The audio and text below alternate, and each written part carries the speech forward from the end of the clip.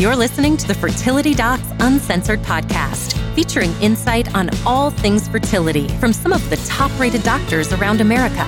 Whether you're struggling to conceive or just planning for your future family, we're here to guide you every step of the way.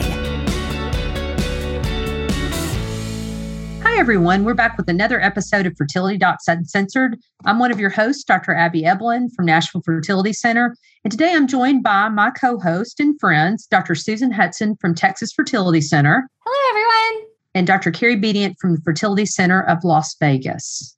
Hi. And today we're actually going to do an episode that was inspired by a patient I met with this week. And we're going to talk about what happens behind the scenes at the time of an egg retrieval. But before we start with all that, what have you guys been up to this week? I'm preparing to kill plants.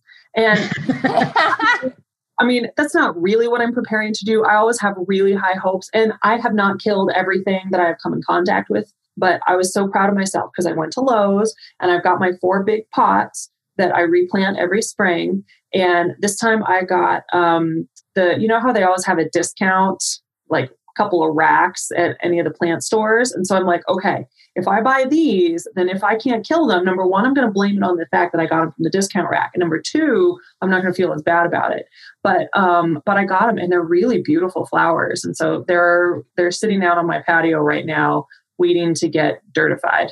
So what's the growing season in Las Vegas? Like, when do you start planting stuff? So if we hadn't had that cold snap, I probably would have started planting a couple weeks ago. Really? Wow. I mean, I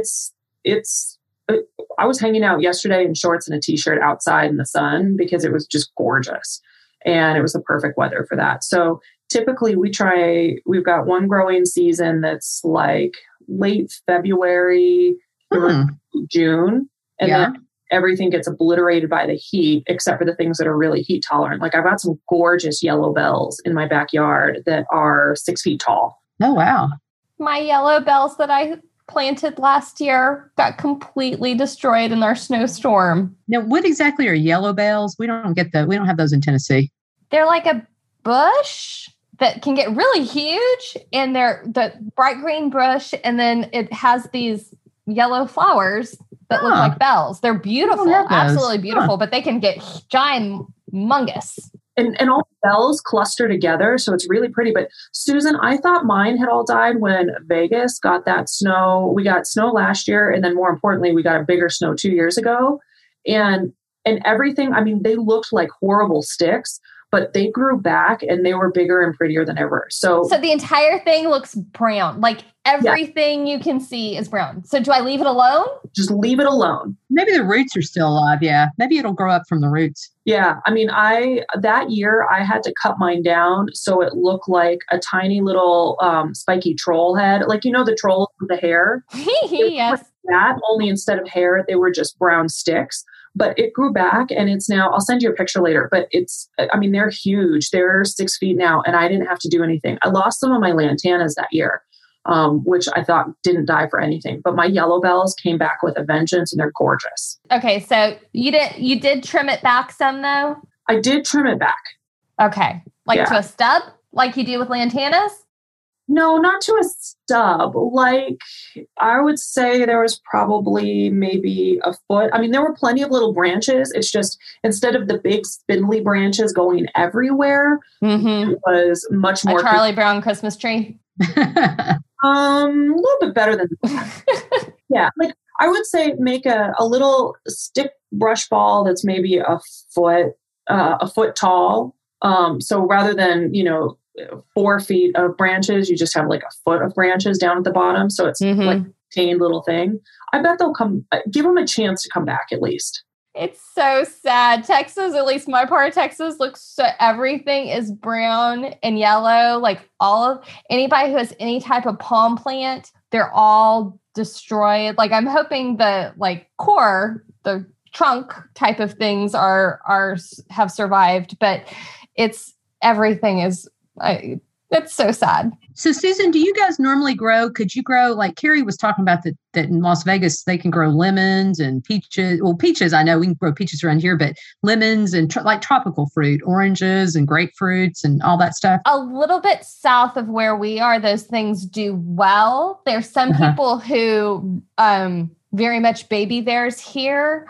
It's not quite the right temperature range, but an hour south of us, those things do really well. So our citrus here, like I'm really babying my little lemon tree to see if I can get anything out of it. It was more when I was growing up in Arizona, we had just in our backyard, we had a fig tree, a grapefruit, lemon tree.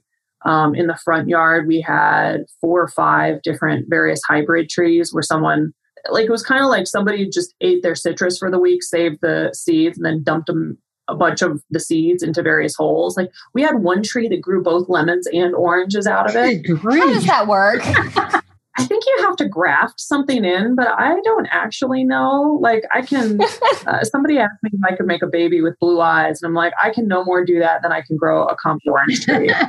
Sounds like some CRISPR for plants, CRISPR procedure for plants or something. Editing, yeah. So I was just telling Carrie that I'm kind of working on this garden at our school, and I'm working with an older gentleman who's very well respected. He's a former teacher and he's retired now, and he's a master gardener.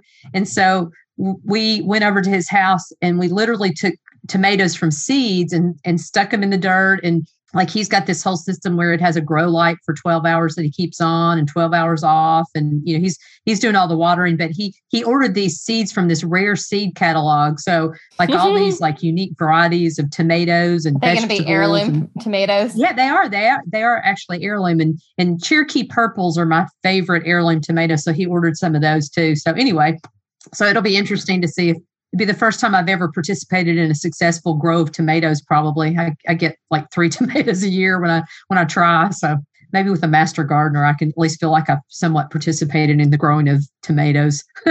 Tomatoes actually purple? Yeah, they look really ugly. They're the ugliest looking things you've ever seen. The Amish around here grow them a lot. And when I got them at a farmer's market, and I wasn't going to buy them, but the lady goes, "Oh, these are the best heirloom tomatoes I've ever eaten."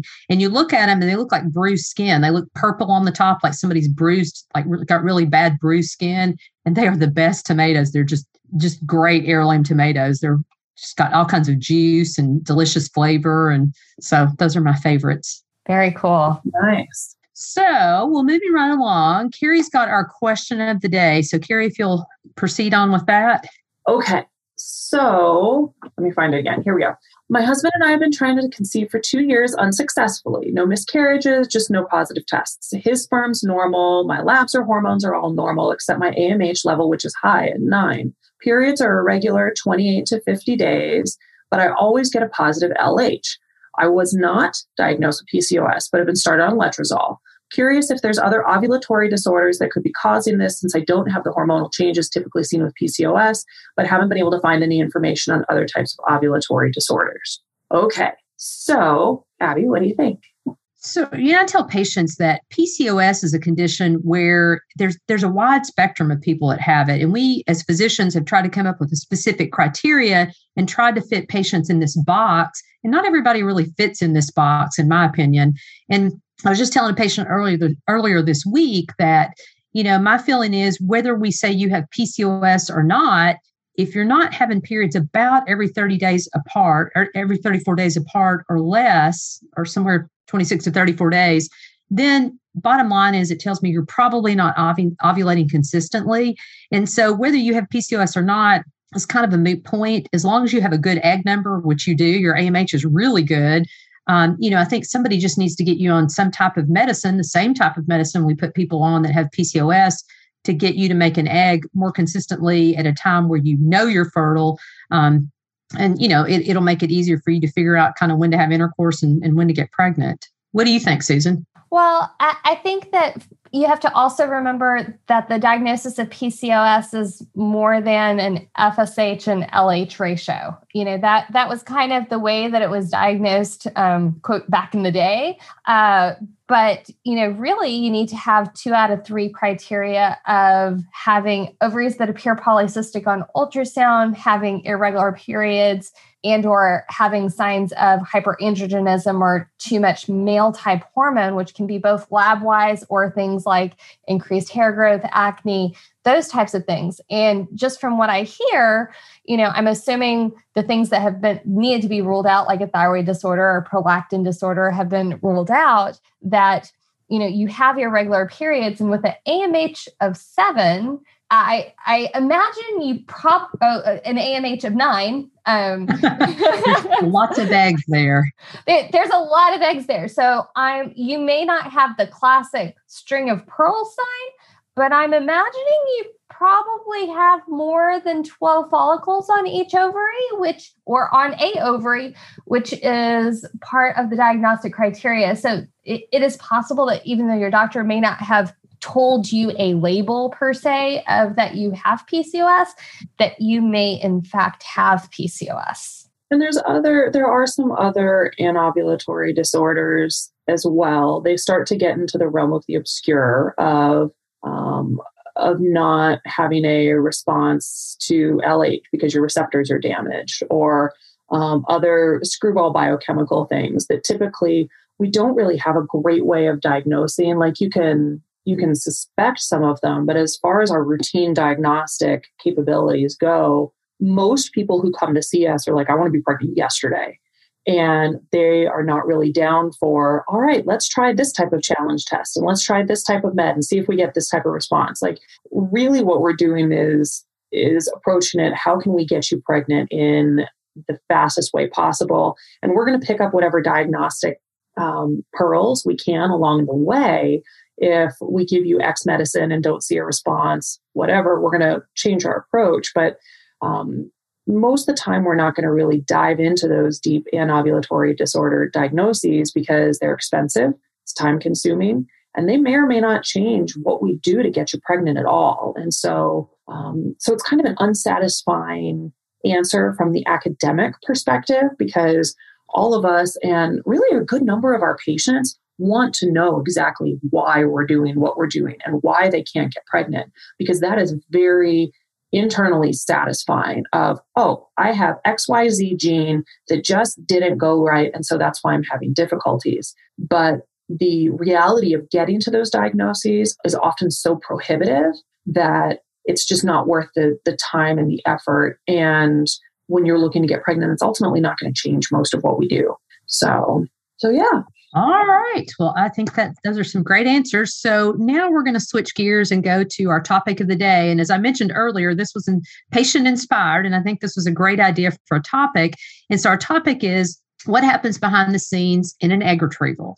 And so, Susan, you want to start off and just kind of start out with what happens when you walk through the door on the day you're going to have your egg retrieval. Absolutely. And I would like to mention that things may vary from clinic to clinic, and we'll probably chime in on some different differences. Today in the land of COVID-19, unfortunately, when you first come to our lab, there's a sign that says, please call this number so that we can come and screen you for COVID-19. So once you make it through the front door,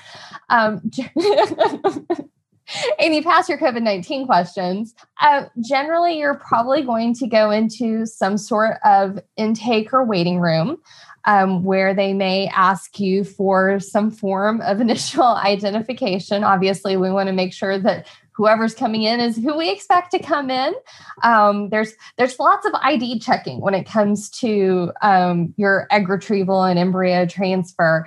And so we generally will have some part of that process. And then they'll generally show you to your room. At our office, each person has a private kind of pre-op, post-op room. How does that work for you guys, Carrie and Abby? So for us, we before we get our new building, which will hopefully come up next year, we have people with a central changing area, and then they each have their own little space with a bed. And so when our people are coming in, I always tell them, like, okay, when you come in, you're going to get your own beautiful designer gown and matching hat and booties. And then from there, we get your IV started for the best cocktails you've ever had in your life. So just prepare to order now. If you want mimosas through the IV or Bloody Marys, whatever, we've got that all set up for you.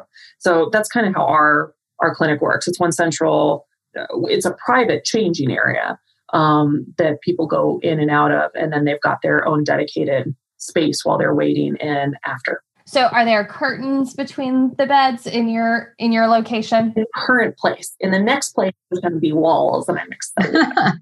Yeah, so same here. We have little rooms that patients go into, and they're fairly small. They just fit in the necessary people and equipment, and patients change in there. And then once they change, our nurse usually comes in, and that's when she kind of goes through all the consents and explains to them kind of what they're going to expect when they go home, and just any kind of questions that they have and any kind of issues or any problems that we may need to talk about before they go back for the egg retrieval. And then once that happens, then basically at that point, once our embryologists are ready, so the nurse calls back, make sure that our lab is ready, they are then rolled back to the room for their procedure. So one thing I do want to mention is I would say at most places, before you get rolled back, you are going to see your doctor. So your reproductive endocrinologist, and you're going to meet with your anesthesiologist, because that's probably a doctor you haven't met with before. And they're going to kind of go through all of your major health questions, make sure you don't have any heart problems, lung problems, anything that would make them concerned about you having more problems than the average person during anesthesia. And so they're going to go through that and kind of explain the process of anesthesia during an egg retrieval. And just to clarify the term rolled back. So in surgical terms, that typically means you're on your bed and they roll you to the operating room. In our clinic, it's right across the hallway. So people just walk right across because it's part of the clinic. But it does not mean that we roll you up in a little ball and then play somersaults. Yeah, you're not doing somersaults. It's rolling back on the bed. And that's what that means. So once you get into the operating room, or the retrieval room, procedure room, whatever your clinic happens to call it. Which you may or may not remember, depending on when you get some of your medications. Because what I always tell my patients is that anesthesiologists are the best bartenders you have ever encountered, and that they always win. And so you will be asleep and comfortable, but we'll transition you over to the bed that you're going to be on. And typically after you're asleep and comfy, and you're fitted up with your oxygen mask that you're breathing. I know for our clinic, we don't typically intubate people. It's just breathing on their own. And they're using meds that are, they're closely monitored by the anesthesiologist or anesthetist, and your oxygen levels are monitored throughout. But I know for us, most of our anesthesia is just sedation so that you are comfortable and you're asleep and you're happy. And all of that makes you happy. And that also makes me happy because it also means you're not moving, which is key for what I need to do. And one thing I was going to say too, I think patients get a little nervous when they roll back to the room because everybody sort of has the impression, if I get to the OR and I'm not asleep, are they going to start operating on me before I'm asleep? Don't worry. We'll make sure you're sound asleep. And in fact, I always think it's so funny when the anesthesiologists are starting to put the medicine in and they'll be like, how are you feeling? And, patients will be talking away. And then all of a sudden speech will literally sound like a record player that's going, whoa. And the people can sometimes mid-sentence will just absolutely stop talking. You'll be able to breathe on your own. So you won't have a tube down your throat to breathe. But like Carrie said, you'll be comfortable and not feel anything that's going on. And it's just amazing after we get done. Most of the time we wake patients up, they're like, well, wait a minute, have I had my egg retrieval done yet? And it's over in a flash for them. So one thing I do want to mention is that the anesthesia that we typically use during an egg retrieval is not the same type of anesthesia that you may have encountered previously if you've had surgeries like a laparoscopy or a hysteroscopy. This is more like what somebody gets when they have like a colonoscopy, when we need to check out somebody's colon to make sure they don't have any precursors to colon cancer or something like that. The anesthesia, not the colon prep. We will not make you poop your brains out prior to come seeing us. I just want to clarify that. Yes. But it's a pretty gentle anesthesia. And most people don't have, even if you've had problems with nausea with the anesthesia before, the type of anesthesia we use is different from those others. And so it's easier to wake up from, and it doesn't have as many lasting side effects. The other thing to know is that as people are talking, going to sleep, and then waking up, everybody worries about, oh my gosh, what am I going to say? What am I going to do? In general, nothing.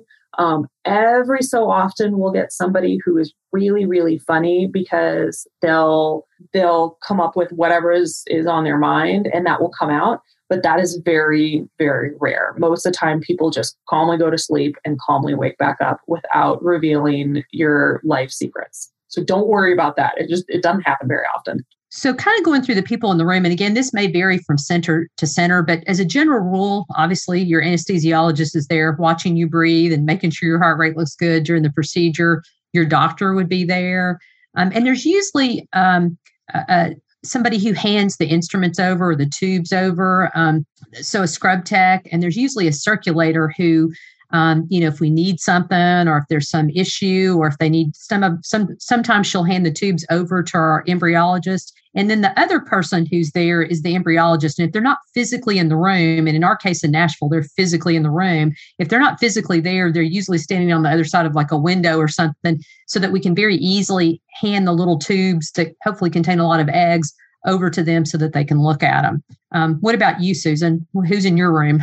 That's exactly who's in our room. We have an anesthesiologist. Obviously, I'm there. We have a circulator, a scrub tech, and our embryologist is right on the other side of the wall. So the circulator is the one who brings the tubes from the scrub tech to the embryologist. Other people who might float in and out of the room, depending on the practice. If you've got trainees in the practice, like residents or medical students, sometimes they will be in the room. It is very unusual for any fertility practice to have those people doing any retrievals, just because the specialized nature of what we do, and it doesn't really translate to skills that they need down the road. So infertility docs, REIs are pretty particular about that. There's no trainee participation in those things. Unless you're at a fellowship program. Unless you are at a fellowship program, in which case those are docs who have dedicated their entire lives to doing it. They're just earlier in their career.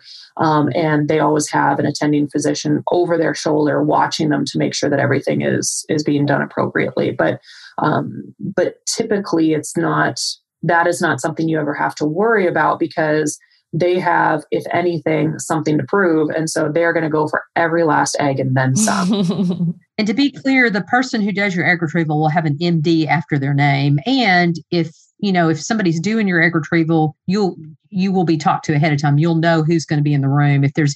The only time we ever have anybody is occasionally we'll have a medical resident, for example, but that medical resident really just observes. And we always ask our patients ahead of time to make sure they're okay with it. And if they're not, then the medical resident doesn't go in the room. Yeah. And that's really it. I can't think of anybody else who would ever be in the room there. So Carrie, start us off and tell us about the prep. What do you guys do for prep, and how's the patient positioned, and how does all that happen? So as you're asking that, I can hear my dictation in my head of patient was brought into the room, consent was obtained, the anesthesia was induced without any complication. The patient was prepped in dorsal lithotomy position. What's the dorsal lithotomy position? What's that? Dorsal lithotomy is pelvic exam position. We make sure that your legs are comfortable, that there's no extra pressure in weird places. We typically pad it. We then we clean off the vaginal area. And so, for example, what we'll do is we'll clean off the outer component of it, and then we'll put a speculum in and clean off the inside of the vagina. Different practices do different things. Some use betadine, some just use saline. Some use a practice. Like for us, it's typically a combination of both. And after I do the betadine, I will flush with enough saline until everything turns clear. So I know all the betadine has been removed. I've been in other practices, like when I was in training, where it was all saline. And really either is reasonable. As long as the betadine is out, it's fine. And that's something that is it's so second nature, because at this point, I mean, if you put together the number of times that Abby, Susan, and I have prepped, we're in the thousands easily.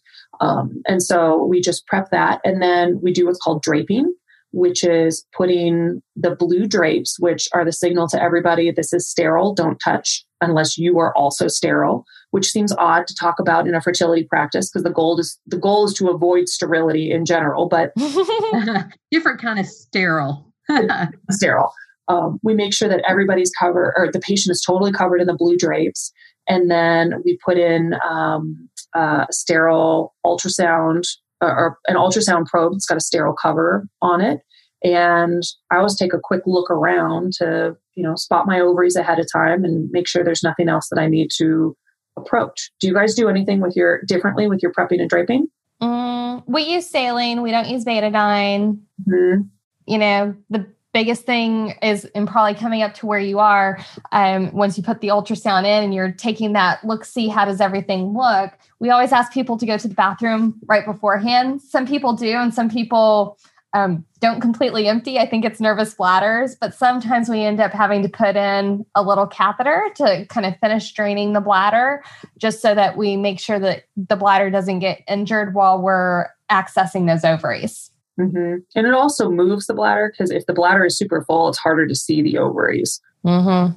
So we just use basically, sterile fluid to clean out the vagina, but also, and I'm sure you guys probably do this too, ahead of time, patients are, at least in our practice, are given oral antibiotics in preparation, and they also get IV antibiotics on the day of the egg retrieval because, there is a small risk of infection because the vagina has germs and we're putting a needle literally through the wall of the vagina into the ovary. And so very, very rare for that to happen. But because of that risk, generally our patients get antibiotics to minimize the amount of bacterial flora, and certainly in the preparation that helps as well. We do IV antibiotics at the time of surgery. We don't usually do it beforehand per se. If I have a patient who during the retrieval has an endometrioma, I'm more likely to prescribe some additional antibiotics afterwards. Endometrioma, Susan? So if you have a collection of endometriosis in your ovary, which is where we're doing the egg retrieval, so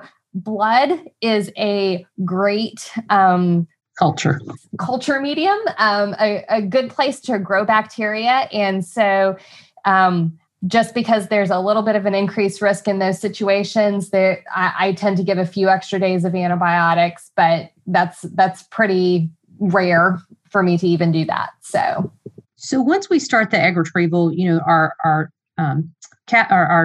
transducer is draped, so it's sterile. As you guys mentioned, we look at what's a transducer, Abby? Transducer is that probe that we put in your vagina every single time that you come in for monitoring, because, a lot of people before they see a fertility doctor assume that we do all, female exams with ultrasound abdominally, and we don't. Most of the time, actually, it's done vaginally. And the reason we do that is because it's the best way to see the uterus and the ovaries. And so as you go through the monitoring process, probably you'll see your ovaries once or twice on ultrasound. And that's exactly what we see at the time of egg retrieval. There's no difference in terms of what we see. And unfortunately, I always tell patients it would make my life so much easier if we could actually see the egg itself. But unfortunately, we can't. All we can see is the fluid-filled sac that contains the egg. And based on the size of that, we have at least some ballpark idea of maybe how many eggs it will get. Never really know for sure until it's all over with. But we all, I think, probably go in every single one of those fluid-filled sacs because you just never know. You never know how quickly the eggs are going to grow and how mature they're going to be. You may end up getting several eggs that you didn't know that you were going to get. And so that's kind of how the egg retrieval goes down. And anything you guys do differently, Carrie? I have a critically important question for both of you. Okay, critically important. What music do you listen to in the operating room? I actually don't usually listen to music in the operating room. So I'm relatively intense until I get my first 7 eggs. It's kind of like baseball players like wearing the same stinky socks or something. Like I am like super, super intense until I get 7 eggs, and my staff know this. And it's like, once I get my 7, because I just have a good feeling that I'm usually going to get a baby out of 7, at least one baby out of 7 eggs. And once I get past 7, then we start having more conversations and I become much more relaxed. I usually listen to just the radio for retrievals. Now we have this Jim Brickman CD which is very relaxing. But after you've heard it a million times, every time I start to hear it for the embryo transfer, I think, why did I not bring some other disc to listen to? But for the retrieval, it's just the radio. And, I'm like Susan. I mean, for the most part, once I get an egg or two, I feel like, okay, everything's going to be fine. But, if I go into a couple of different of those fluid filled sacs and I don't get an egg out when I think I'm going to, it does stress me a little bit. And so sometimes I'll even suck the fluid out, which is what we normally do in curette, where we kind of turn the needle to try and coax the egg out. But then a couple of times, if I don't feel like I'm getting the eggs I should, I'll put fluid back in and kind of blow the follicle up and try again. Blow it up as a balloon, not as in blow it up like a bomb. That's correct. Blow it back up, just inflate it like a balloon again so I can get another go at it. And sometimes I tend to do that more when there's a really low egg number because I just really want to do everything I can to try and get the egg to come out. How about you, Carrie? Oh, go ahead, Susan. What were you going to say then? I have a question I'm just dying to ask y'all. So when we collect the fluid, so the fluid can look a little bit different in different people. Okay. So it can vary from relatively clear to more yellowish to sometimes it's kind of bloody. Okay. But do y'all watch for floaties? Oh, yeah. I used to. I don't so much anymore because when they hand it off, I can't really. I mean, it's kind of our room's pretty dark, and it'd be really hard to sit and hold it up to the light and see if there's floaties there. So when we're talking about floaties, we're actually not talking about something disgusting in your soda. No, it's good. Eggs and granulosa. We're seeing eggs and granulosa. So even though we can't see things on ultrasound, when the fluid comes out, there's often little white particles that we can see floating in the fluid that was in the follicular fluid that we just collected. And so usually when we're seeing those little floaties, it's giving us reassurance that when that tube actually goes back to the embryologist, there's a good chance of having an egg. But that's what I was going to say. More importantly, though, the person who gives the final call is the embryologist. So once that tube is handed off, very carefully handed off to the embryologist puts it in their little petri dish, and then they look in the microscope to see if they can find the egg. And so, sometimes we kind of are waiting with bated breath, waiting for what the embryologist has to say in terms of the eggs that they're seeing. So, Carrie, how about you? So when we're doing it now, granted, we do a fair amount of research because y'all know we're nerds, and we embrace our nerdliness.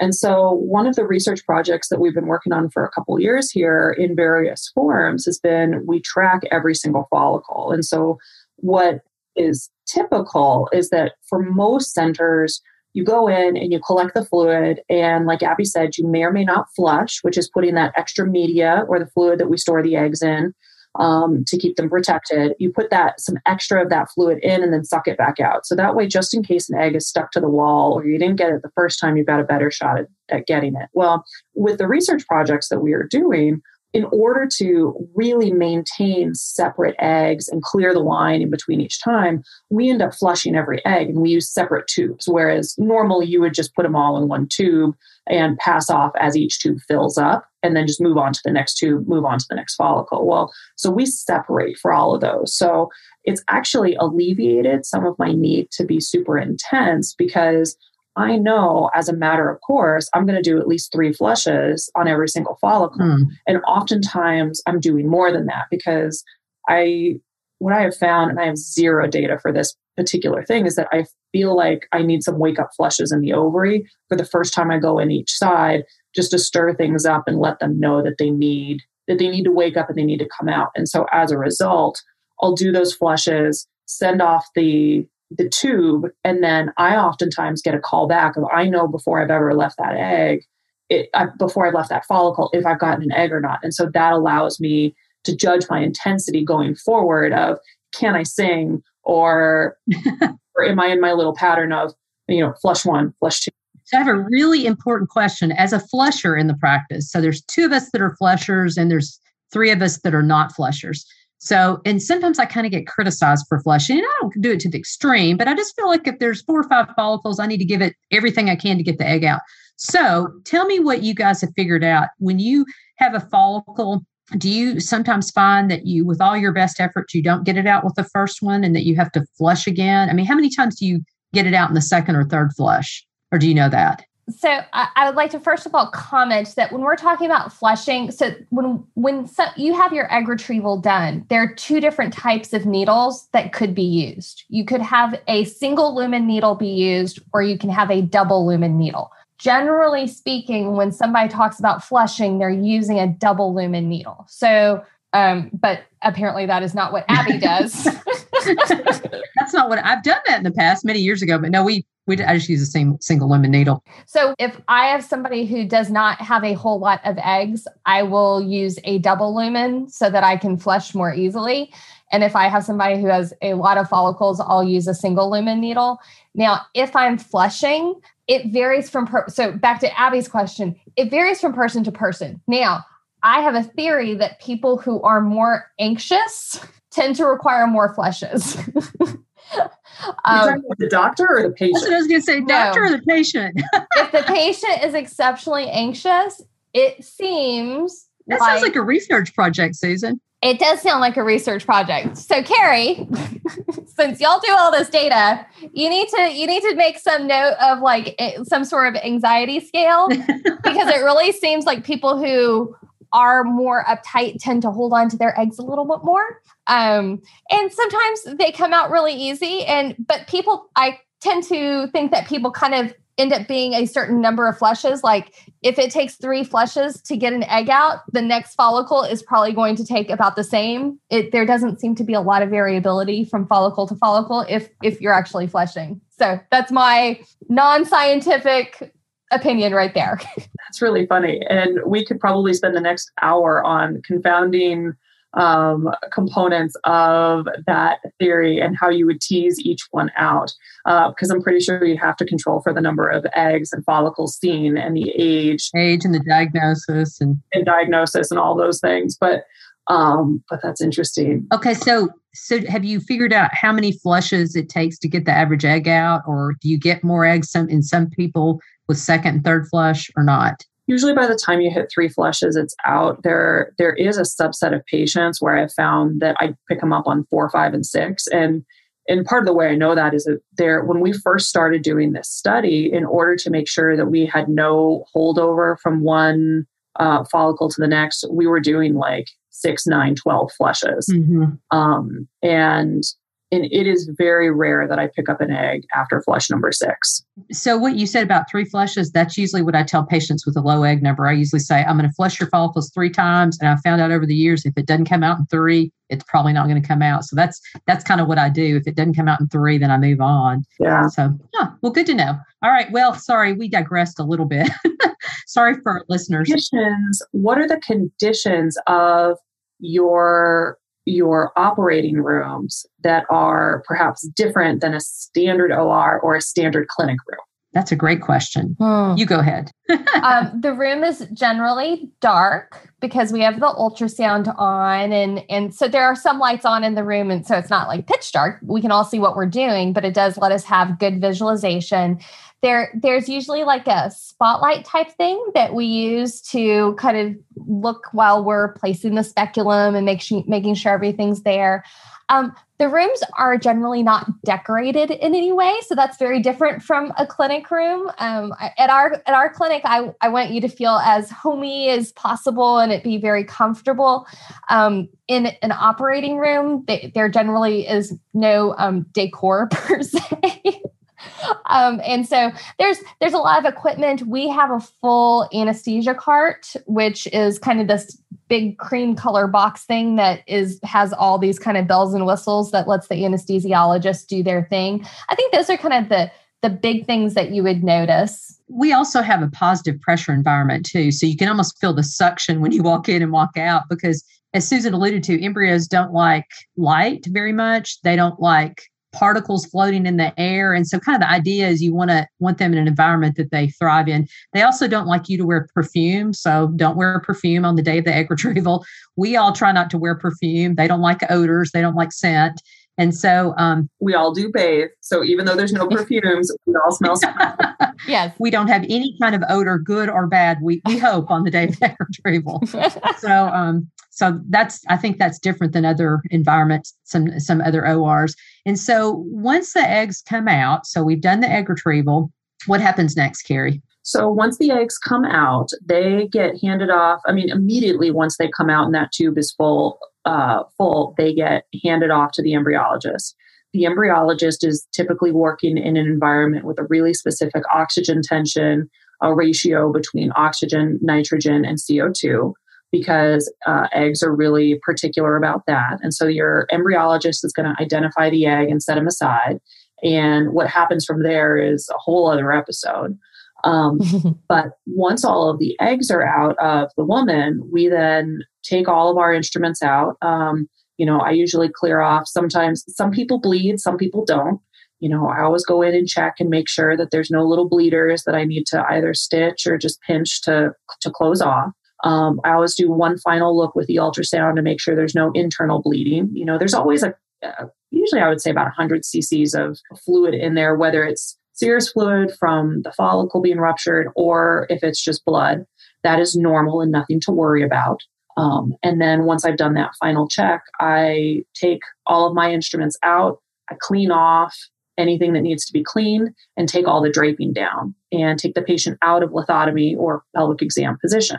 Once we have her out of position, then the anesthesiologist is typically waking her up at that point. So cutting off the good cocktails and they're washing her air supply, making sure that levels are all good. And then she starts to pick up. Usually she starts to perk up within, I would say 10, 15 minutes. Like it's really pretty fast. And sometimes it's even faster than that.